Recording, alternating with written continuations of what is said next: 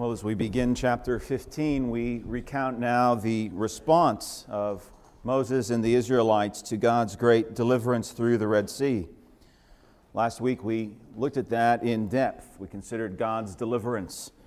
A fundamental way we understand the gospel. The whole pattern of Scripture ends up coming together in an Exodus-like shape. We'll have more to say about that in weeks to come. But here we have what is called the Song of Moses. The Song of Moses is something that reverberates in many other parts of Scripture, as I hope we'll have time to appreciate together. Now, in part, when we looked last week at the Song of Moses, really core material, which is the actual Exodus, the actual passage through the Red Sea, we recounted Psalm 106. And Psalm 106 is actually describing the Exodus event in this way. Beginning in verse 9, He saved them for His name's sake, that He might make His mighty power known. He saved them from the hand of him who hated them, and redeemed them from the hand of the enemy. The waters covered their enemies. There was not one of them left. Then they believed His words. Remember we said they feared God, they believed Him and His servant Moses. But that's not all that Psalm 106 says. They believed His words, they sang His praise. And that's the Song of Moses now. So Exodus 14 and 15 are held together by Psalm 106. They believed His words and they sang His praise. These things must always be held together by the people of God. Wherever the people of God believe the Word of God, they sing the praise of God. One of the great joys of going to the Bolton every year is having the amplification of hymns and adding several hundred to the register. And usually people that have sung for many decades, and it's glorious. I usually sit in the far back, but someone saved a seat for me up front the last two sessions yesterday. And I think I'll never go to the back again. Hearing all of that music flood past my eardrums. It was tremendous. Where people of God believe the Word of God, they sing the praise of God. And that's what Moses does. We have a response of praise. And so that's the first thing we'll see is the response, really verses 1 through 3. And then the reflection. And then the preparation. So we're going to look at this song in these three parts, and then we'll have some application to follow. The response, the reflection, the preparation. So the response, verses 1 through 3, and here's the big idea. The response is always focused on who God is. The response is focused on who God is. Beginning in verse 1. Then Moses and the children of Israel sang this song to the Lord, and spoke, saying, I will sing to the Lord, for He has triumphed gloriously. The horse and its rider He has thrown into the sea. The Lord is my strength and song, and He has become my salvation. He is my God, and I will praise Him, my Father's God, and I will exalt Him. The Lord is a man of war. The Lord is His name. So you see, the focus is on who God is. He is my God. He is the God of my father. He is a man of war. He is Yahweh. Yahweh is His name. The Lord is His name. And so this immediate response begins, and all praise begins with who God is. Now, looking at some of the details in this text, what do you notice?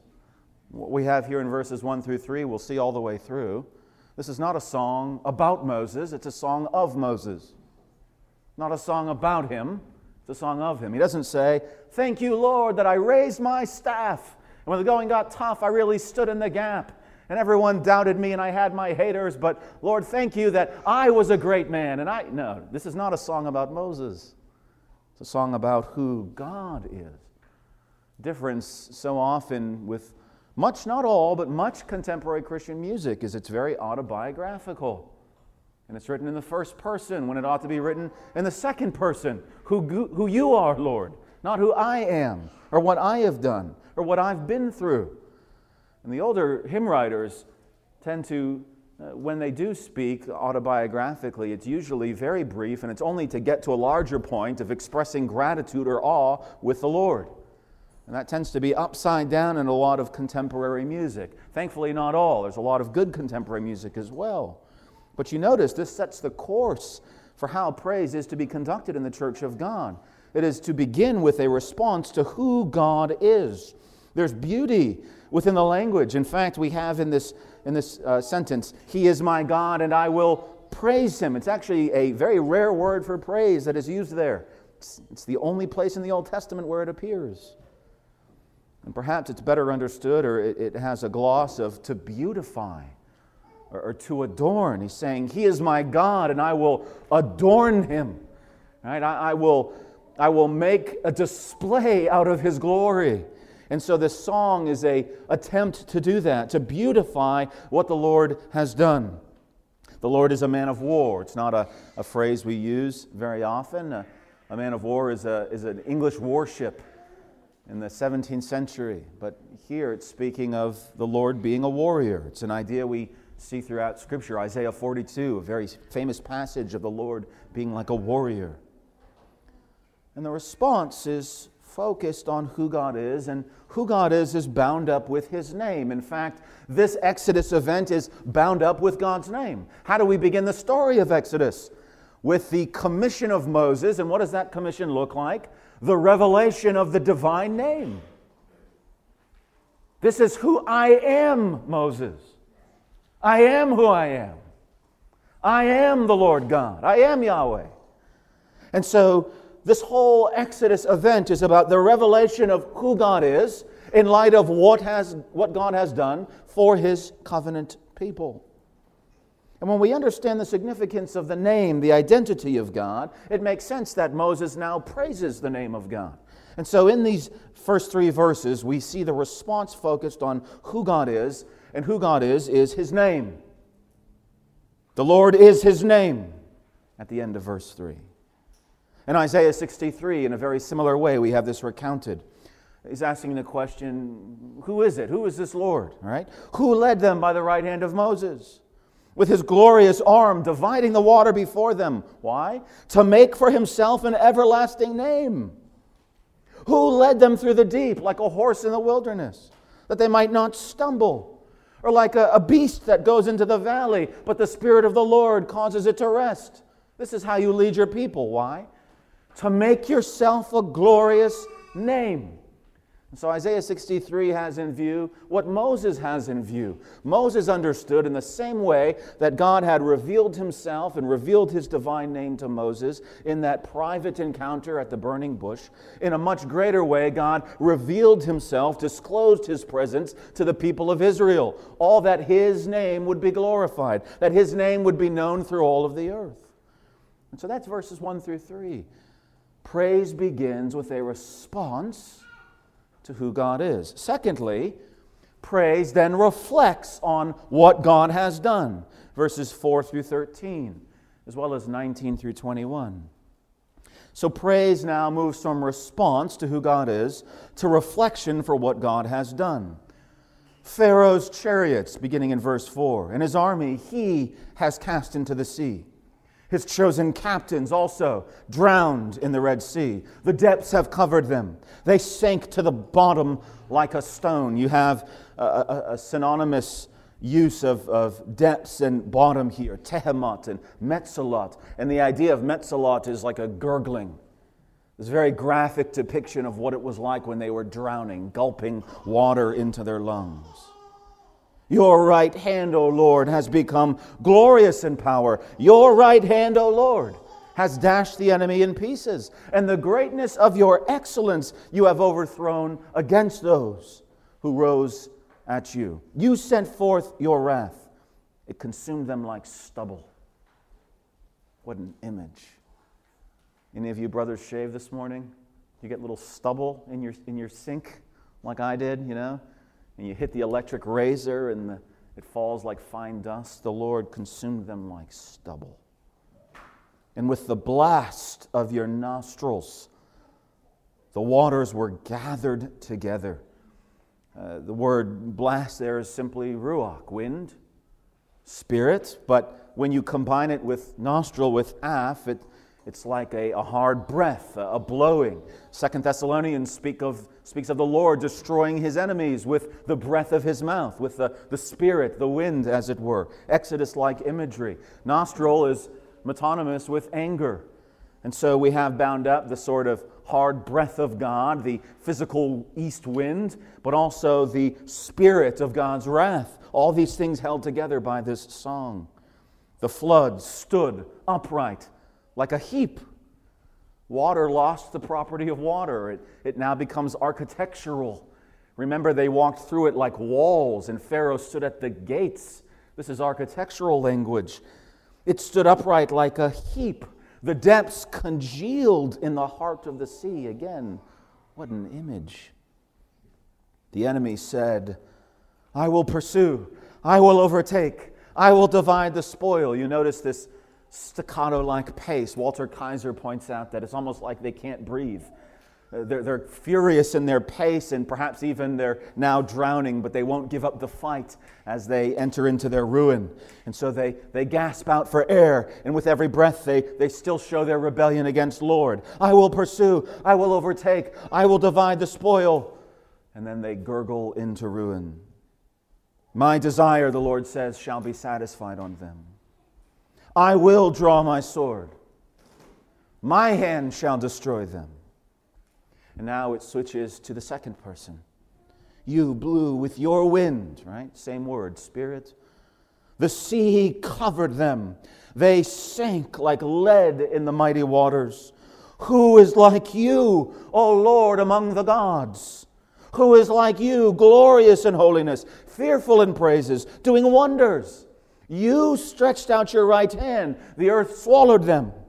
You in your mercy have led forth the people whom you have redeemed. You have guided them in your strength to your holy habitation. And then again, we recount the story once over. The horses of Pharaoh went with his chariots and his horsemen into the sea, and the Lord brought back the waters of the sea upon them. But the children of Israel went on dry land in the midst of the sea. And then moving to the very end, where we have technically Miriam's song, better understood as Miriam's refrain, because this is simply a repetition of verse 1.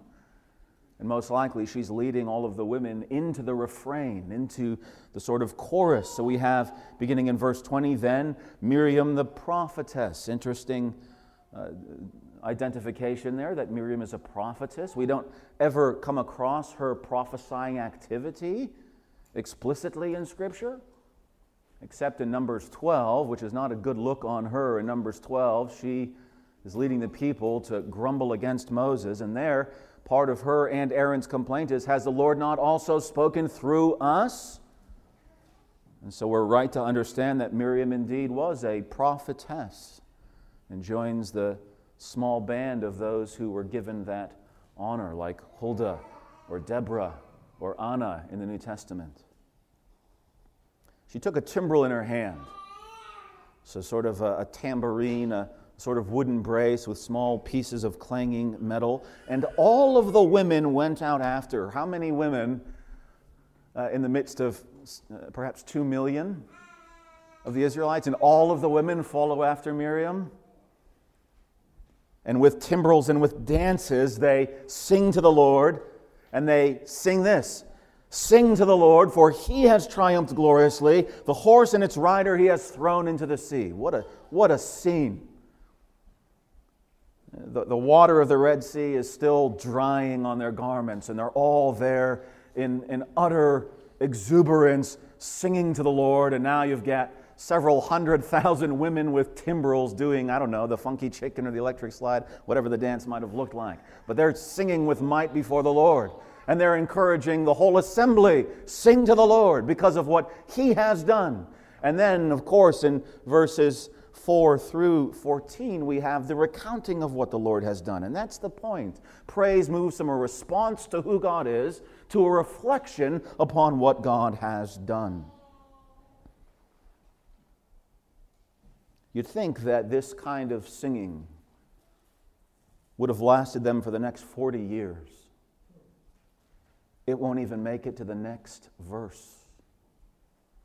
Singing is replaced by grumbling almost immediately.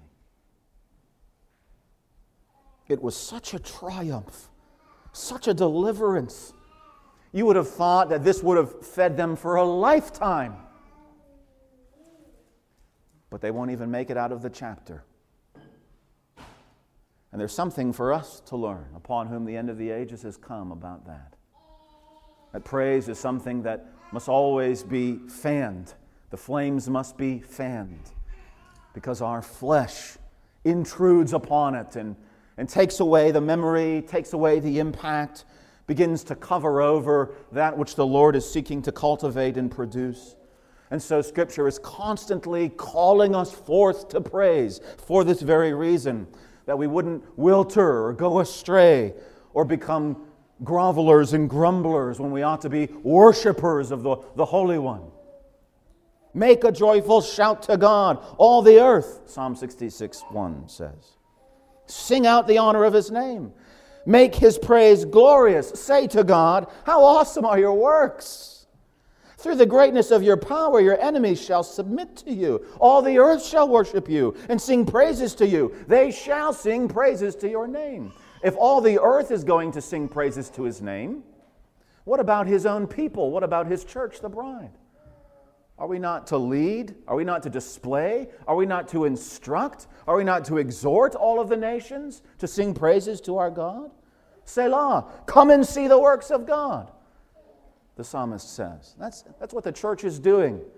Every time His people gather, we're saying to those in and out, come behold what the Lord has done. Come see the salvation of God. Come praise and magnify His holy name. Who is like the Lord?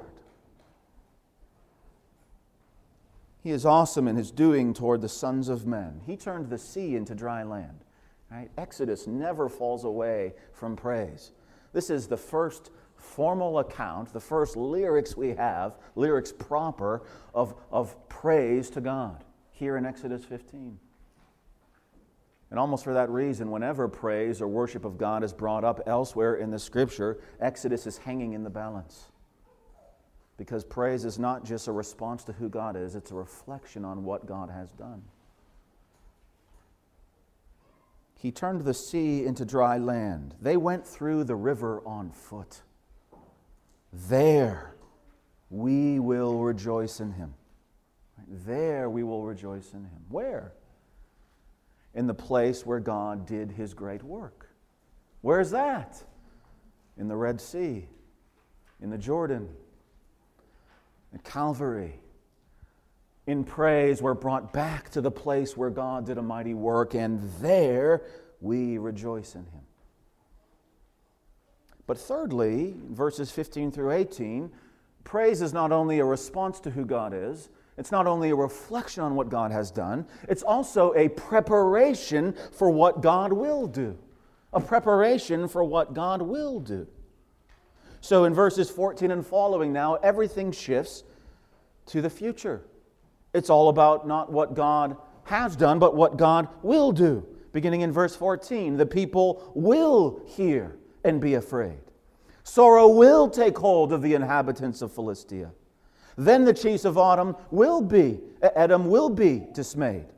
And mighty men of Moab, trembling will take hold of them. All the inhabitants of Canaan will melt away. Fear and dread will fall on them.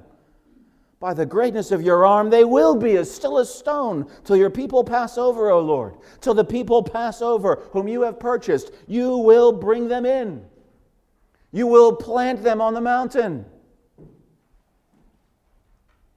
You will bring them in and plant them in the mountain of your inheritance, in the place, O Lord, which you have made for your own dwelling.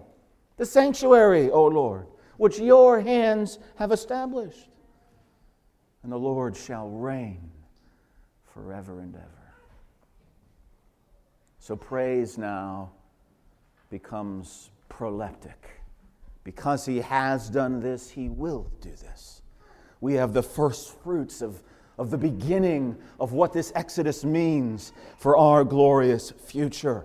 nations will be melted away. God's people will be gathered to the place of sanctuary. The Lord will reign forever and ever. Scholars argue that last line would have been something that was the moment you sung all together, all in unison, with all vigor. What a way to end a song of praise. The Lord shall reign. We open Psalm 96, we open a string of psalms, and that's the call to worship. The Lord reigns. Preparation for what God is going to do. That is how He uses praise in the lives of His people. So many of our hymns turn from what God has done to what He will do. Usually somewhere in the second or third line, usually it goes something like this. A response to who God is, that's the first stanza. Second stanza, what God has done through Christ on the cross. Third stanza, usually some mourning for sin, some thankfulness that He is still present, though we mourn our flesh and our failure. Fourth stanza, the glorious hope. That's a typical structure for Him. And that's a very biblical structure for Him. Who God is, what God has done, who we are, what God will do. Part of the glory of this whole Exodus event, when we think of it in this way, right? Moses understands that God has brought His people out, and now all of the inhabitants of Canaan will be dispossessed. This is the land that God had given to His people, the land He swore to Abraham, to Isaac, and to Jacob. And now Moses understands the covenant people of God will be brought through that abode of death, through Sheol itself, as it were, through the Red Sea, and they will enter into that land, and fear and dread will fall upon all of these nations, and all of these nations will be overcome by the strong arm of the Lord. Now, there's a lot more covenantal intrigue that will go along with that unfolding narrative, but we're just focusing on the content of the song itself. But then he understands, you will bring your people in. You will plant them in the mountain of your inheritance. This is prophetic, right? This is not the mobile tabernacle, which rests on no mountain, but travels with the people of God all about. This is not the resting place at Shiloh. This is looking forward to the Davidic dynasty, when the Mount of Zion is fixed as the dwelling place of God. And with that, later prophecy shows all of the nations streaming to this mountain of God, all of the Gentile kings bringing tribute to the worship of God. And though this is beyond Moses' purview, he has not forgotten the promise of Abraham. Your seed shall be a blessing to all of the nations of the earth. And we have that held out, and I don't want to spend too much time on this, but we have this held out in such a beautiful way in Isaiah 19. In Isaiah 19, the Exodus picture of utter devastation becomes a picture of mercy. Exodus is the overthrow of the evil empire of Egypt, the serpentine ruler drowned in the depths, his head bashed, as it were, in a way that draws us to the great snake crusher to come. And in Exodus, we have the overthrow of Egypt, but what about the promise made to Abraham that Gentiles would compose the covenant people of God, that Israel was set apart not unto itself, but for the sake of the world? And in Isaiah 19, Isaiah casts this vision. It's in the context of oracles against the nations, particularly Egypt and Assyria, the northern bigwig and the southern bigwig. Assyria to the north and Egypt to the south, and Israel tempted always to either depend on them or to fear them, one way or the other. They're either looking for Egypt to help, or they're fearful of Assyria. They don't trust God to deliver them. And so this oracle is coming, pronouncing judgment upon these neighboring nations. But Isaiah then casts a vision for this glorious future, which takes up the reversal of God's judgment upon Egypt, the reversal of God's judgment upon Assyria. Now not judgment, but hope. Now not wrath, but mercy. These nations will come to share in the salvation of the people of God. Isaiah 19, beginning in verse 18. In that day, this is a glorious future, in that day, 5 cities in the land of Egypt will speak the language of Canaan and swear by the Lord of hosts. In that day, 5 out of 6 cities will speak the language of Canaan and set themselves apart to the Lord of hosts. Only one city will be called the city of destruction. I looked it up last night. That's 83%. That's pretty good. 83% of the inhabitants of Egypt, of the Egyptian cities, will be known by the name of the Lord. In that day, there will be an altar to the Lord in the midst of the land of Egypt, and a pillar to the Lord at its border. So whether it's at the heart of this once evil empire or at the very border, at the farthest extremity, there you have an altar to God and a pillar to God. And it will be for a sign, for a witness to the Lord of hosts in the land of Egypt. For they will cry. Who will cry? They will cry. The Egyptians will cry to the Lord because of the oppressors. And He will send them a Savior and a mighty one, and He will deliver them. And then the Lord will be known to Egypt, and the Egyptians will know the Lord in that day. Do you remember how we began in the last chapter, this great act of deliverance? The Lord said, right, stand here, stand still, behold what I'm going to do, right, as He's preparing to smash the Egyptian army with the crushing weight of the sea. And what does He say? So that the Egyptians will know that I am the Lord. He desired through judgment to show the Egyptians that He was the Lord God. But here, how do they come to know that He is the Lord? I will make sacrifice and offering. They will make a vow to me and perform it. The Lord has struck Egypt, and now He heals it, and they will return to the Lord. Do you see? Judgment now becomes mercy. In that day there will be a highway from Egypt to Assyria, and the Assyrian will come into Egypt, and the Egyptian into Assyria, and the Egyptians will serve with the Assyrians. In that day, Israel will be one of 3, with Egypt and Assyria, a blessing in the midst of the land, whom the Lord of hosts shall bless, saying, Blessed is Egypt, my people. Blessed is Egypt, my people. Do you see? Judgment becomes mercy. Through the greatness of your power, we just recounted from Psalm 66, your enemies shall submit themselves to you. The enemies will submit either by judgment or by mercy, but they will submit. All the earth shall sing praises to you. The charioteers were the first to sing praises, unwittingly and unintentionally, when the waters began to cave in and they cried out, the Lord fights for them. That was praise. All the earth shall worship you and sing praises to you.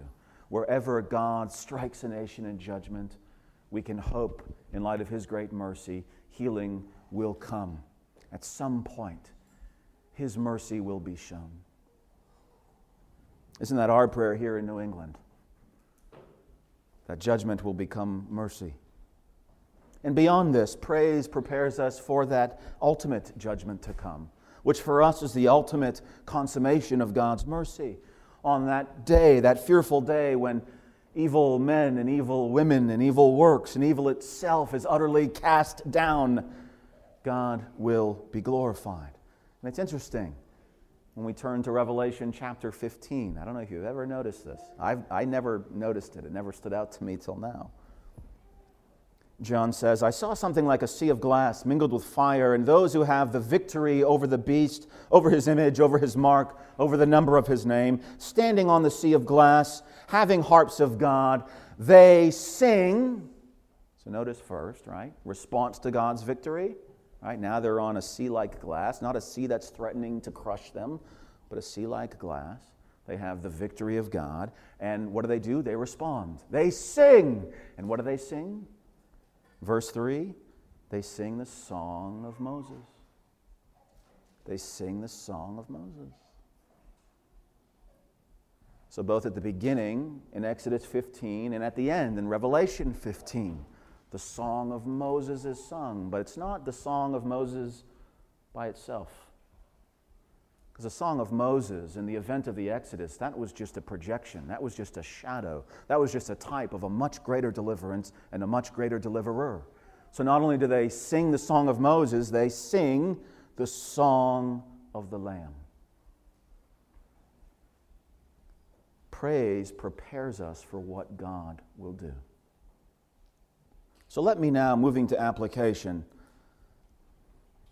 give 4 points. There's so many more points that we could give. I did stretch it to 5, and I cut back, I think, for the interest of time. That might mean something to you if you were at the Bolton. There was a lot of ribbing going on about 5 points.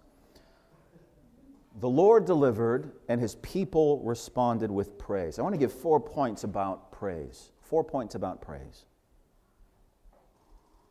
The first point is this: praise is compelling. Praise is compelling. Praise is compelling because praise is, as we've seen, a response to who God is, a reflection upon what God has done, and a preparation for what God will do. If praise is all of those things, praise is stirring. Praise is jolting. Praise is moving. Praise is compelling. Do we know who God is? Do we know what God has done? Do we know what God will do? Then we ought to be compelled to praise Him. Where we are not praising God spontaneously, energetically, joyfully, meaningfully, it must be that we've lost sight of who He is, or we've had short thoughts for what He's done, or we don't care what He will do. Are you compelled to praise? Martin Luther, who you'll hear a lot about in 48 hours or so. Martin Luther said, "Where there is such a lazy, unwilling heart, nothing good can be sung." Is God pleased when, we finally get to the hymn halfway into the song and we start mumbling out the words? We're half in our head. We're half just trying to get through the song. We're not even reflecting on the words. If someone then says, "Oh, I loved this line. It's all new to you. You were just looking and speaking. Nothing was passing through your active thinking. And for that reason, nothing was passing through your heart. And for that reason, nothing was ascending to God that looks like praise, that's pleasing to Him." Where there's a lazy, unwilling heart, nothing good can be sung. Heart, Luther says, courage, must be cheerful, merry, whenever we're called to sing. This is why God has put aside such lazy, unwilling worship when He says, "I have no desire for you," says the Lord. "I am not pleased with the food offerings of your hands." Do you see what Luther's getting at, using some of the minor prophets in this way? This is how God responds to lukewarm worship, to unwilling worship, to lazy worship, to half-interested or disinterested worship. Did you gain something from showing up? Did you gain something from standing? Did you gain something from mumbling out the words? Has any of that ascended to God in a worthy manner? Essentially, God says, "You don't have a desire for me. I don't have a desire for you. I have no desire for you," says the Lord. "I'm not pleased with what you bring." Why? Because where there is a lazy, unwilling heart, nothing good can be sung. Remember in the days of Ezra, after Jeshua and Zerubbabel in Ezra 4, and there was this great momentum, just like the Israelites here in Exodus 15. They were all excited to begin work upon the house of God, but then they got a little caught up in the life of domestic construction, and there were always fires to put out and things to build and things that needed to be tended, and it's never ending, as many of us know, and some more than others. It's never ending. The work is always there. Doesn't matter how early you rise or how late you sleep, there's always more to be done, more than you can do. But the effect of this didn't just linger for a few weeks. It didn't linger for a few months. It didn't linger for a season. It didn't linger for a year. It didn't linger for 5 years or 10 years. The people of God had been brought back to the land, and all of that praise was a distant memory, and for 16 years, no one put a stone toward the Lord's house. For 16 years. Until the Lord prophesied through Haggai. And this is what the Lord spoke through Haggai to his people. Is it time for you yourselves to dwell in paneled houses, while the temple lies in ruins? Thus says the Lord of hosts, consider your ways. Go up to the mountains and bring wood and build a temple that I might take pleasure in it and be glorified, says the Lord. You looked for much, but it came to little. And when you brought it home, I blew it away. Why? Because of my house. Do you see what the Lord is saying there to his people? You looked for much. Let me just get this done and get this done, this, and then we'll finally be able to work on the Lord's house. And we'll finally devote ourselves to his name and his praise. Just got to get all this other stuff done, Lord. Just one more year. 13 years, 14, 15, 16. And the Lord is saying, you looked for much and you produced very little. You spread widely, you worked hard, and it came to nothing. Why? I blew it away. I let it slip through your fingers because I will not prosper you while you neglect me. Because of my house that is in ruins, the Lord says. Oh, Lord, don't exaggerate. Aren't there enough people? Isn't there enough praise? Yeah, sure, we're checked out, but other people aren't, and there's a lot of good signs for health. Surely you exaggerate. Is your house really in ruins? No, it's just a temporary construction site. This is why the house is in ruins, and this is the contrast that the Lord drives home. My house is in ruins while every one of you runs to his own house. That's why. My name is not magnified. I'm taking no pleasure in your praise because you're all consumed with the ferret-like pace of your own ambitions and interests. My house is in ruins. Can you imagine the Exodus if God were to bring his people out of the dominion and bondage of Egypt, and then they cross over the Red Sea and they sing this great song, and the women stop their dancing, their big sunglasses and 80s hair, and they all hug and tears are streaming down their face, and they're saying, God is amazing. What a run. This is great. Well, we're going to go build a house, and I hope your life goes well. And everyone just spreads out, and they all just spend the rest of their lives focused on exactly what's in front of them, on the needs of the day, the needs of the hour, the project, the ambition. And meanwhile, there's nothing to say about the dwelling place of God, nothing to say about his name being magnified. Did we not say the whole point of the Exodus was that God's name would be magnified? God did not bring his people out of bondage for their houses. He brought his people out of bondage for his house. His name. This is why praise is so compelling. Psalm 48 records, we have thought, O God, on your loving kindness. Just start there. Have you thought on the loving kindness of God? We have thought, O God, on your loving kindness in the midst of your temple. There's no place for privatization, ultimately speaking. Do you want to know how you should view praise? View praise in this way. If I could give you an image of sort of a trickling stream that comes into a massive body of water and then returns out as a trickling stream. And that's essentially the life of an individual believer going from their own private walk to entering into the gates, entering into a corporate worship. And you go from this private little stream where your whole life is bound up with reflecting, digesting, meditating, hearing, partaking in the means of grace. As the stream then, Sunday by Sunday or other opportunities that come, you enter now into the larger water. And there you pick up weight, you pick up breadth, you pick up depth. Now you have momentum, and then you're a little bit stronger as that trickle for the next week. And just when you're beginning to spread out and spread thin and become weak, you enter back into that body of water, and you're empowered and strengthened once more. And this is the life, the ebb and flow of praise for a Christian, going from his own individual sphere to the life of corporate worship. We have thought, not I. We together have thoughts on your loving kindness in the midst of your temple, not in the midst of my paneled house. I can do it on my own, my way. Do you see? The Lord gathers. According to your name, O God, so is your praise to the ends of the earth. Your right hand is full of righteousness. Let Mount Zion rejoice. Let the daughters of Judah be glad. So the whole mountain now, with imagery from Exodus 15 in view, the whole mountain now erupts into joy, into glory. If I, of Zion's city, through grace a member am, let the world deride or pity, I will glory in thy name. This is what it means for God to have brought his people out of bondage, not to be saved as abstract individuals, but to be made a kingdom of priests. Remember, we said the Passover is an act of consecration.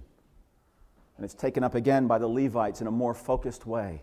And when you understand that, go read Hebrews 9 and see the blood of the Son that cleanses us from every ritual impurity and defilement. Why? So that we may have our consciences cleansed from dead works and we may serve the living God. In the context of sprinkling and cleansing rites, what is that service? It's Levitical service. It's priestly service. It's praise. It's worship. So the blood is given to us that we might praise him, worship him. It's not given to us to go our own way, at our own speed, in our own direction.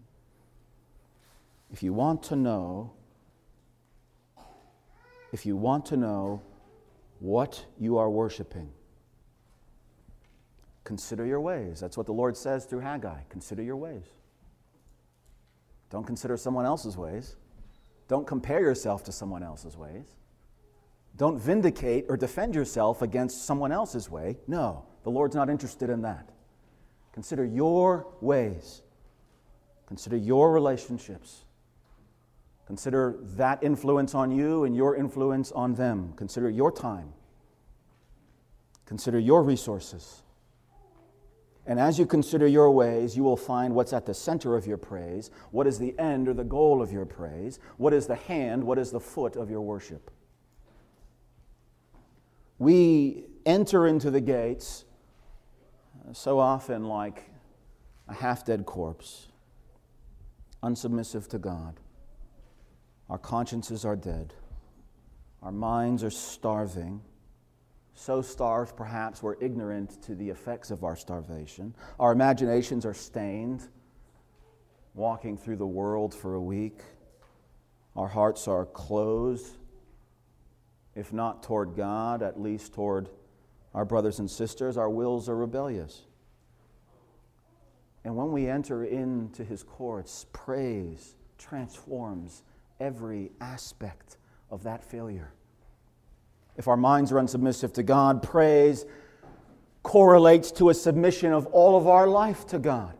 We're reoriented to what is right and what is true and what is good. If our consciences are half dead, praise involves a quickening of the conscience by his holiness. Things that we didn't care about 24 hours ago now are cutting into our heart. Now we have a conscience and a sensitivity. Our eyes aren't as dry as they were midweek. If our minds were starving, now they're being nourished. They're feeding upon his truth in praise. If our imaginations have been stained, here our imaginations are purged, purified, as we behold his beauty together. If our hearts were closed, praise involves the opening of our hearts up toward God and therefore to our fellow man. And if our wills are rebellious, praise drops us to our knees, and there, and only there, we surrender to the Lord God. And we say, thy will be done. Jesus himself had to praise the Father, not because he had an unsubmissive will or a dead conscience or a starved mind, but so that he was resolute in going to the cross. And even on the cross there, worshiping his Father, singing Psalm 22 to the abject darkness of the sky. The Father still is seeking those who will worship him in spirit and truth. The days of Haggai are these days. The Father is seeking those who worship in spirit and in truth, not in maintaining status quo, but worshiping in spirit and truth. Praise is the essential point of Exodus. Praise is the, to use a Latin, sine qua non, that without which not. Without praise, the covenant is not. Praise is the essential point of the covenant. In the broadest possible sense, the entire drama of redemption is drawn about and drawn by the worship of God, that my name may be glorified. And if that's the whole point of Exodus, and that's the whole point of the Bible, it's the whole point of history, and it's the whole point of eternity. Praise is your reason for living. It's your reason for being. It's the purpose of your existence. Worship is our destiny. You are a chosen generation, a royal priesthood, a holy nation, His own special people. Why? That you may proclaim His praises, Peter says. So praise is compelling. Secondly, praise is combative. Praise is combative. Not only is praise compelling, but praise is combative. Throughout Exodus 14 and 15, we've had this imagery of warfare. The charioteers said, "The Lord fights for them." We recounted in the song, "The Lord is a man of war. He's drawn his sword." Psalm 76, He makes even the wrath of man to praise Him. The Lord fights for His people, and because He fights for His people, they praise Him. And in this act, in this way, their praise becomes their weaponry. Their praise becomes their warfare. Their praise becomes combative. I didn't know this last week. I wish I had. I would have tried to print it out when we were going through Exodus 14, but I came across an old copy of the Geneva Bible. You remember the Geneva Bible was sort of the Bible of the English Reformation. The reason King James employed so many to work on a new translation in 1611 was to have a authorized translation without all of the study notes that would make a certain one sitting on a throne uncomfortable. The Geneva Bible was printed in many variants, and I don't know if this was part of the original printing, but the version I saw from 1560 had a front plate illustration. When you first opened up that cover, and by the way, if you go back to Luther's day, buying a Bible back in the earliest days of the printing press revolution, that would have been like buying a car. That would have been the expense. Next time you go Bible shopping, you walk across the tables at the conference and you see a Bible and you go, 35, that's kind of steep. Well, it would have been 35,000 in Luther's day, something like that. 1560, the very first thing you would have opened to when you opened up the cover of this Geneva Bible was a woodcut illustration of the Red Sea being parted. Above it were the quote, "Fear yet not, stand still, behold the salvation of the Lord." Underneath the woodcut, "The Lord shall fight for you." So everyone that was part of turning to Scripture, part of this Reformation movement, the very first thing their eyes beheld when they opened up the book, the Holy Bible, the sacred writings, as Nichols reminded us yesterday, the very first image they saw was the Red Sea being opened and the reminder, behold what God will do. The Lord will fight for you. No wonder God's people throughout Europe were galvanized, willing to have their life and their livelihoods torn apart. They're not empty words when Mighty Fortress was sung 500 years ago. The body they may kill, let goods and kindred go. This was reality. How could they sing that joyfully? Behold what the Lord is going to do. The Lord will fight for you. Praise Him. Let your praise be your combat. The battle was between not the Israelites and the Egyptians, but between the Lord and the Egyptians. And so it always is. The battle belongs to the Lord because it's His battle. So He fights. Praise keeps us true to the reality of the battle. It keeps us true to the all-encompassing power of our God. His arm is glorious. This is how He trains our fingers for war. Isn't it interesting when you consider David? Right? You can slay a lion, right? You can chase away a bear, You can even slay a giant Philistine with 5 smooth stones. Well, actually, 1 smooth stone, I guess, but he had 5. Interesting detail. But one thing that he couldn't slay or chase away or throw a stone at was a demonic presence that would overtake Saul. That's above the pay grade of even a young, strong warrior like David. What in the world could you utilize in that kind of warfare? What shield, what spear, what sword, what sling is going to have any effect when you're not fighting against flesh and blood, but against spiritual principalities and powers? What in the world are you going to use? You know what David used? A harp. And when he sang to God, the demonic presence fled. I don't think we read that with enough insight. Our worship is our warfare, brothers and sisters. Are you like me? There's times where I don't realize how much I need to have hymns being played on my commutes. If I was driving to and fro, to get my heart situated and my mind right. And so often I'm like, it's so amazing. I just put on worship music and it's just like the day is brighter, my thoughts are clearer, temptations don't have any hold on me. Wow, there's something in the hymn. No, it's not the hymn. It's not Bob Coughlin. It's not Fanny Crosby. It's how God has designed praise to be like armor for the fight. And so we're not doing God a favor when we gather to sing to Him. God's doing us a favor. He's arranging and mustering His army, and we're taking down principalities and power. How do the walls of Jericho collapse? Do they get some, big sumo boys and throw them at the wall? Do they build siege ramps? What do they do to take down the walls? They sing in circles. They sing and they worship and they praise, and the city is thrown over. Do you know that hasn't changed at all? As we behold the depravity, the ruin that surrounds us, a global slaughter of the unborn, the pride parades touting every abomination imaginable, every disorder, the bloodlust that we see in so many parts of the world today, some of the horrific photographic evidence and videos that's come out of Gaza. It's demonic. I saw an image of a closet where 2 young Israelite children sought to hide in one of the kibbutz, and you could only see the bullet holes and the blood stains. That's demonic. How do we respond?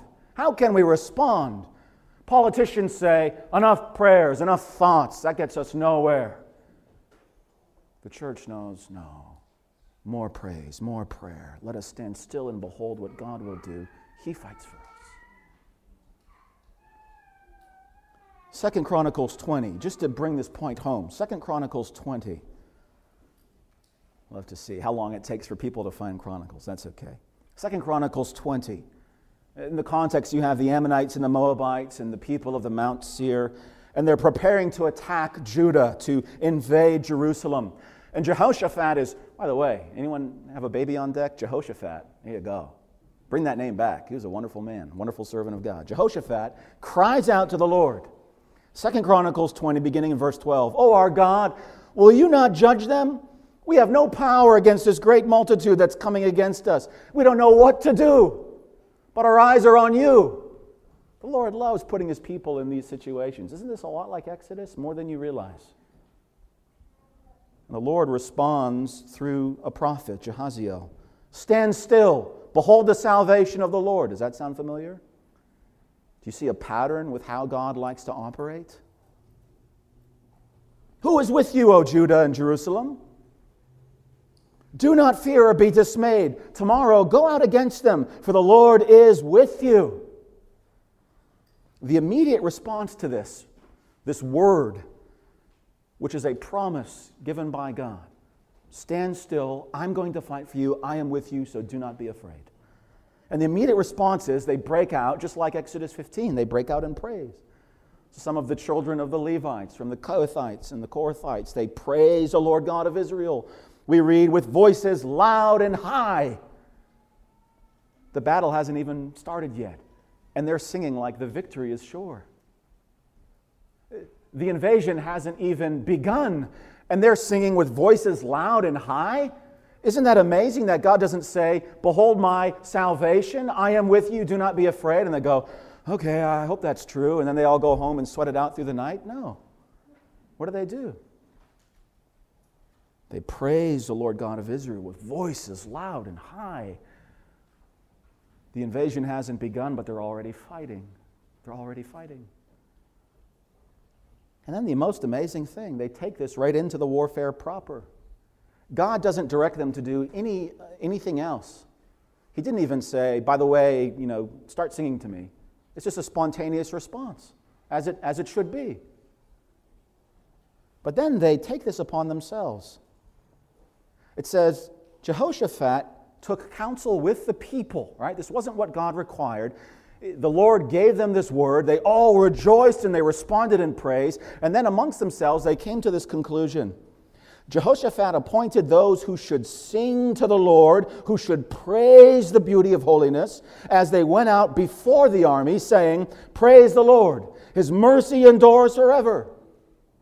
So they recognized, you know what? The Lord will fight for us. So what's the best thing we can do? Put the cavalry out front? Send the longbowmen in volleys? No. Put the singers in the front. Put them at the front of the army. Put the harp players. Put the tambourines. Put the trumpets. Put the horns. Put the marching band out front. And let them constantly be singing this: "Praise the Lord. His mercy endures forever." Verse 22, when they began to sing and to praise, the Lord began to fight for them.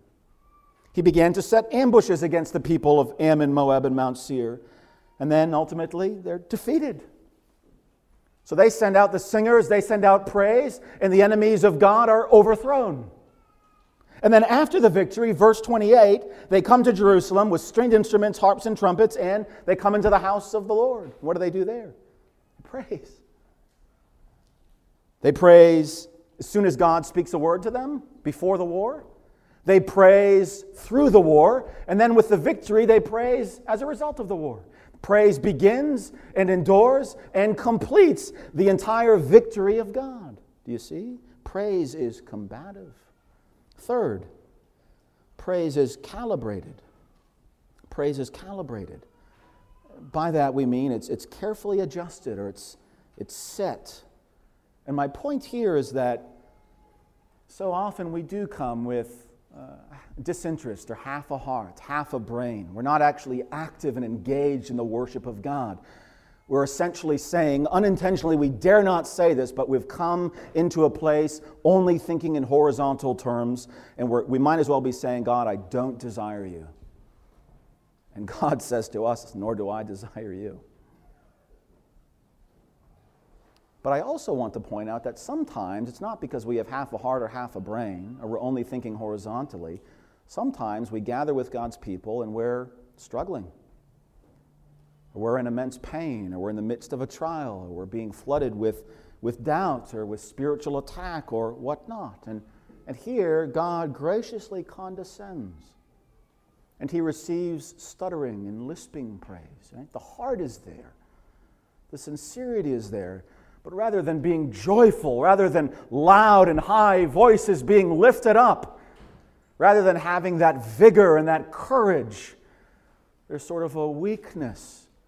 And there's a pain, but the sincerity is there. "Lord, help me. Help me to cast aside anything that's preventing me from looking at you rightly." And our praise becomes calibrated. How do we know this? We know it just by looking at the Psalms. The Psalms are not written for the go-getters, for the 110% people.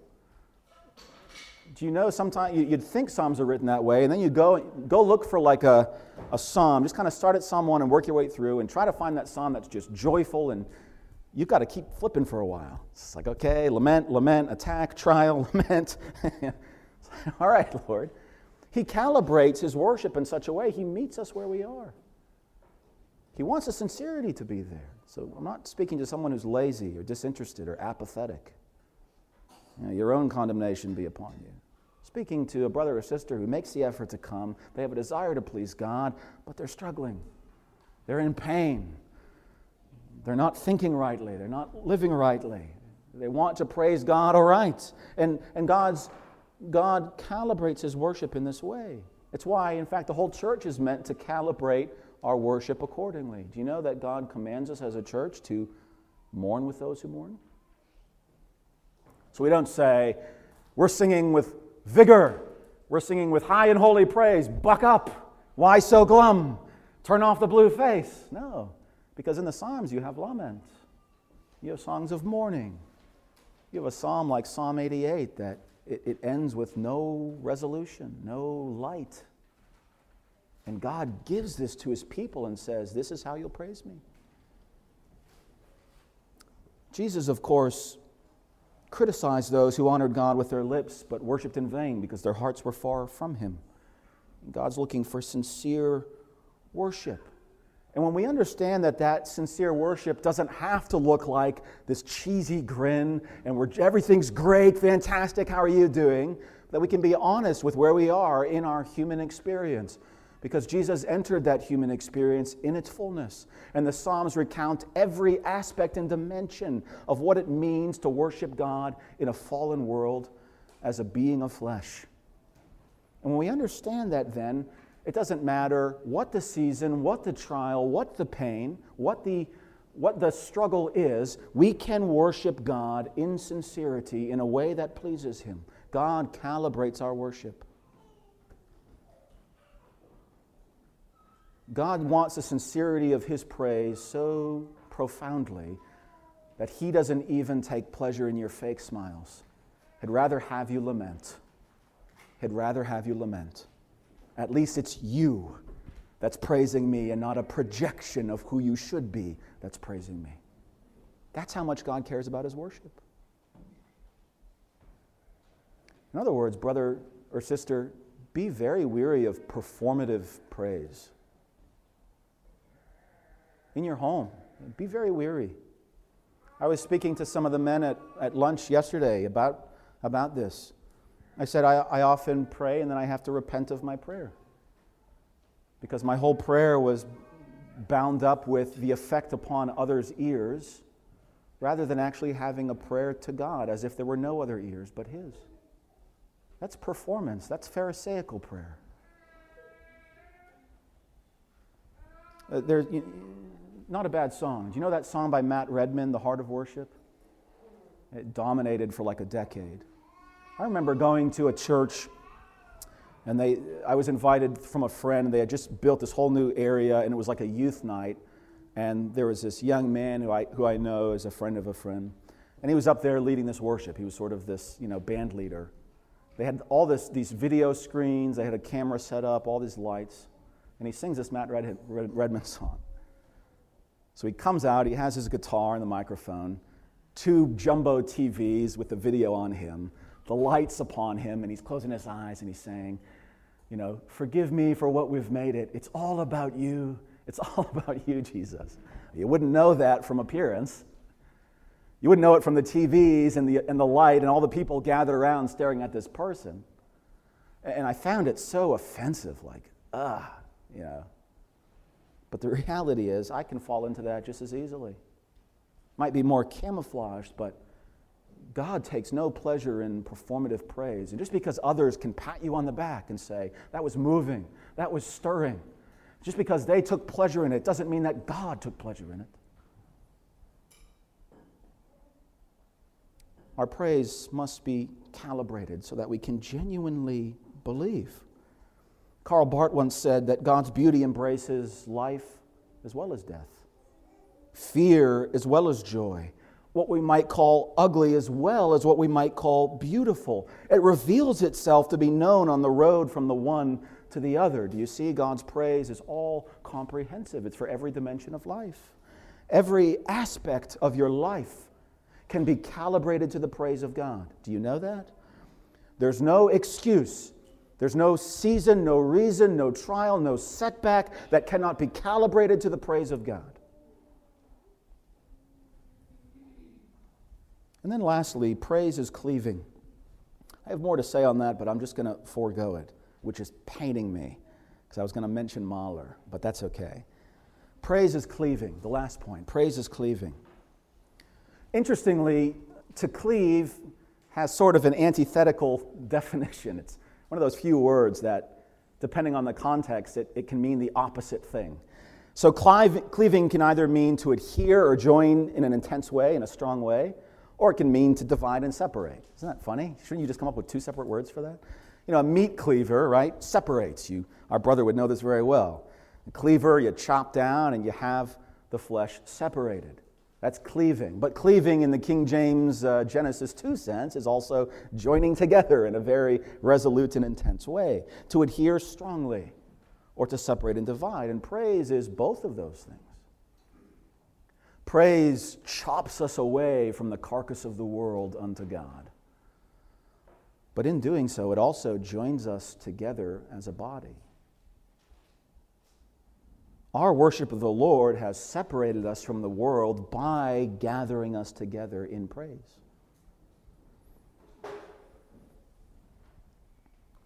We have been gathered to praise the Savior together. We don't just show up to politely behave and sit near each other. We are to actively, in an interwoven way, be joining our voices together in praise. Actively, in an interwoven way, praying what someone is praying out loud in our mind from our heart, amening what they are saying, perhaps even out loud. I'd love to have more amens during prayer time. Otherwise, our mind is just wandering. We're thinking about who knows what until we hear a pause, and then we follow along for 10 seconds and our mind wanders again, because we're not viewing our praise as active and corporate in nature. According to Pew Research, New England adults are the least likely in the United States to believe in God or attend a church regularly. Least likely. For those that were at the Bolton Conference yesterday, we talked about the Second Great Awakening. Some of the good fruit that sprouted from that in a morass of failure and loss. And we spoke about Asahel Nettleton, the great revivalist from Connecticut.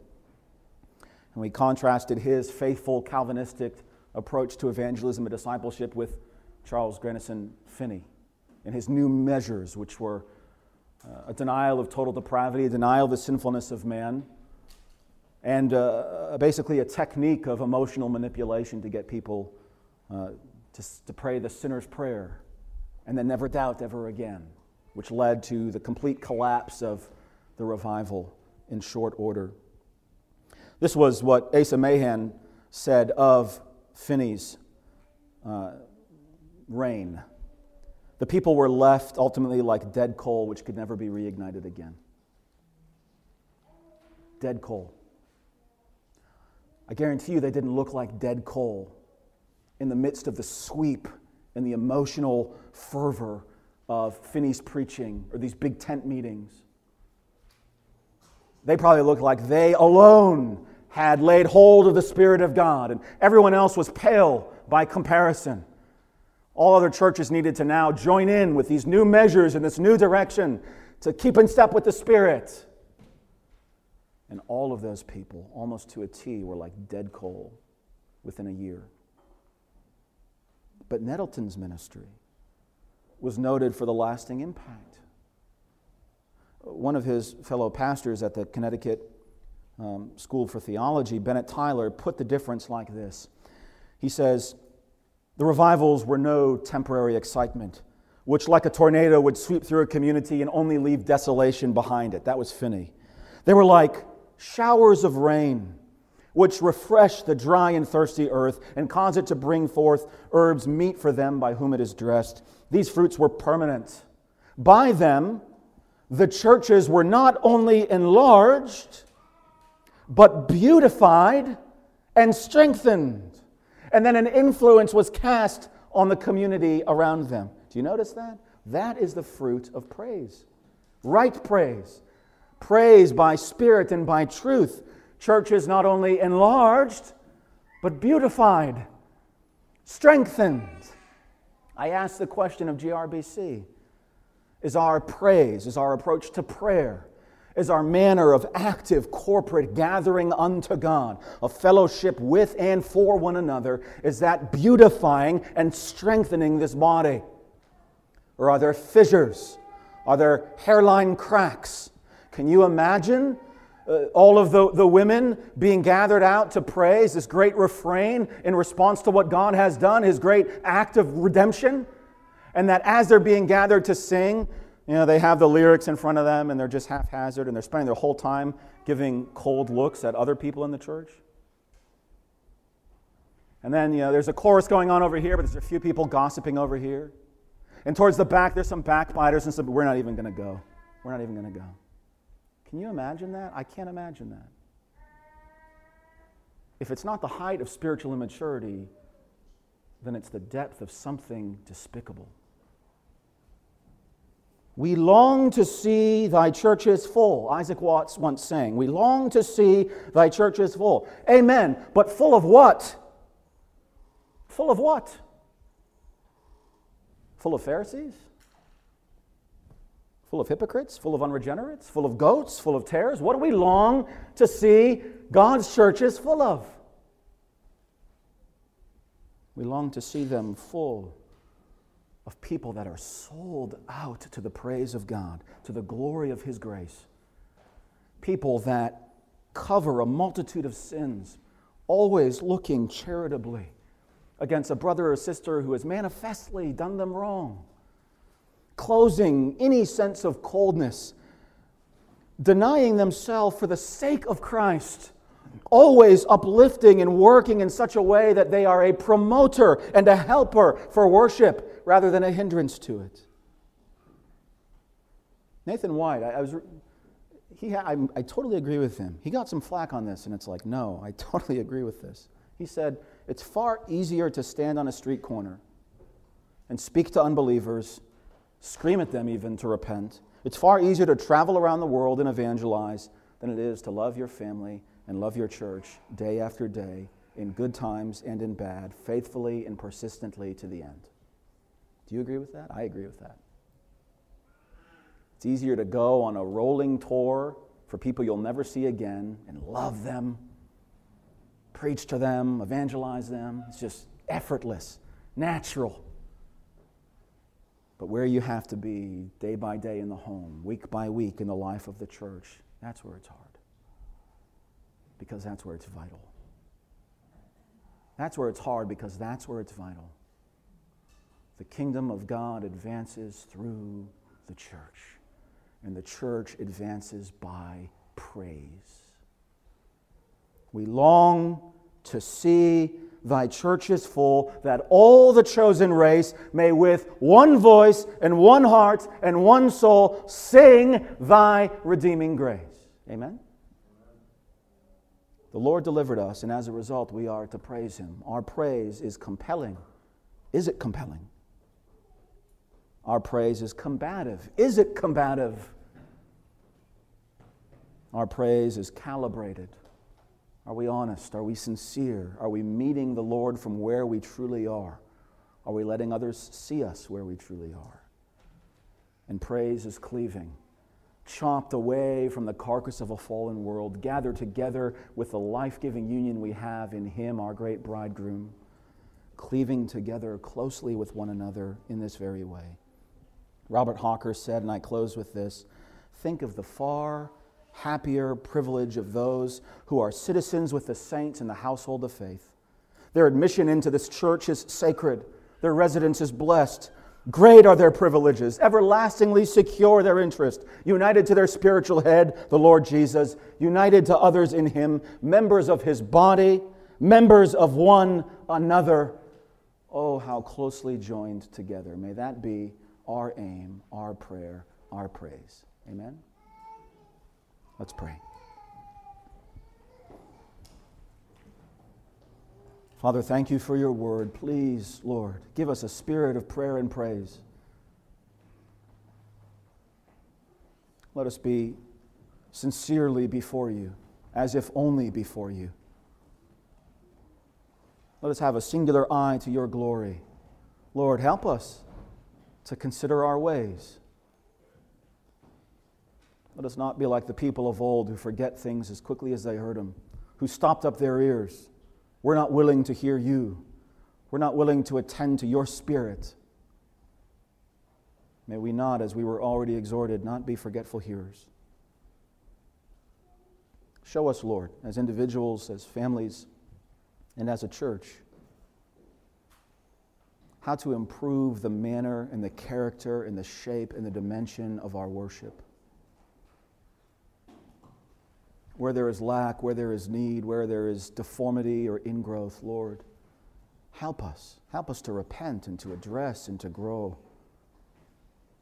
For the times are such that, like Jehoshaphat, we must have the songs of worship and praise at the front of the battle if there's any hope of deliverance. May it be so among us here, Lord. These things we ask in your Son's name. Amen.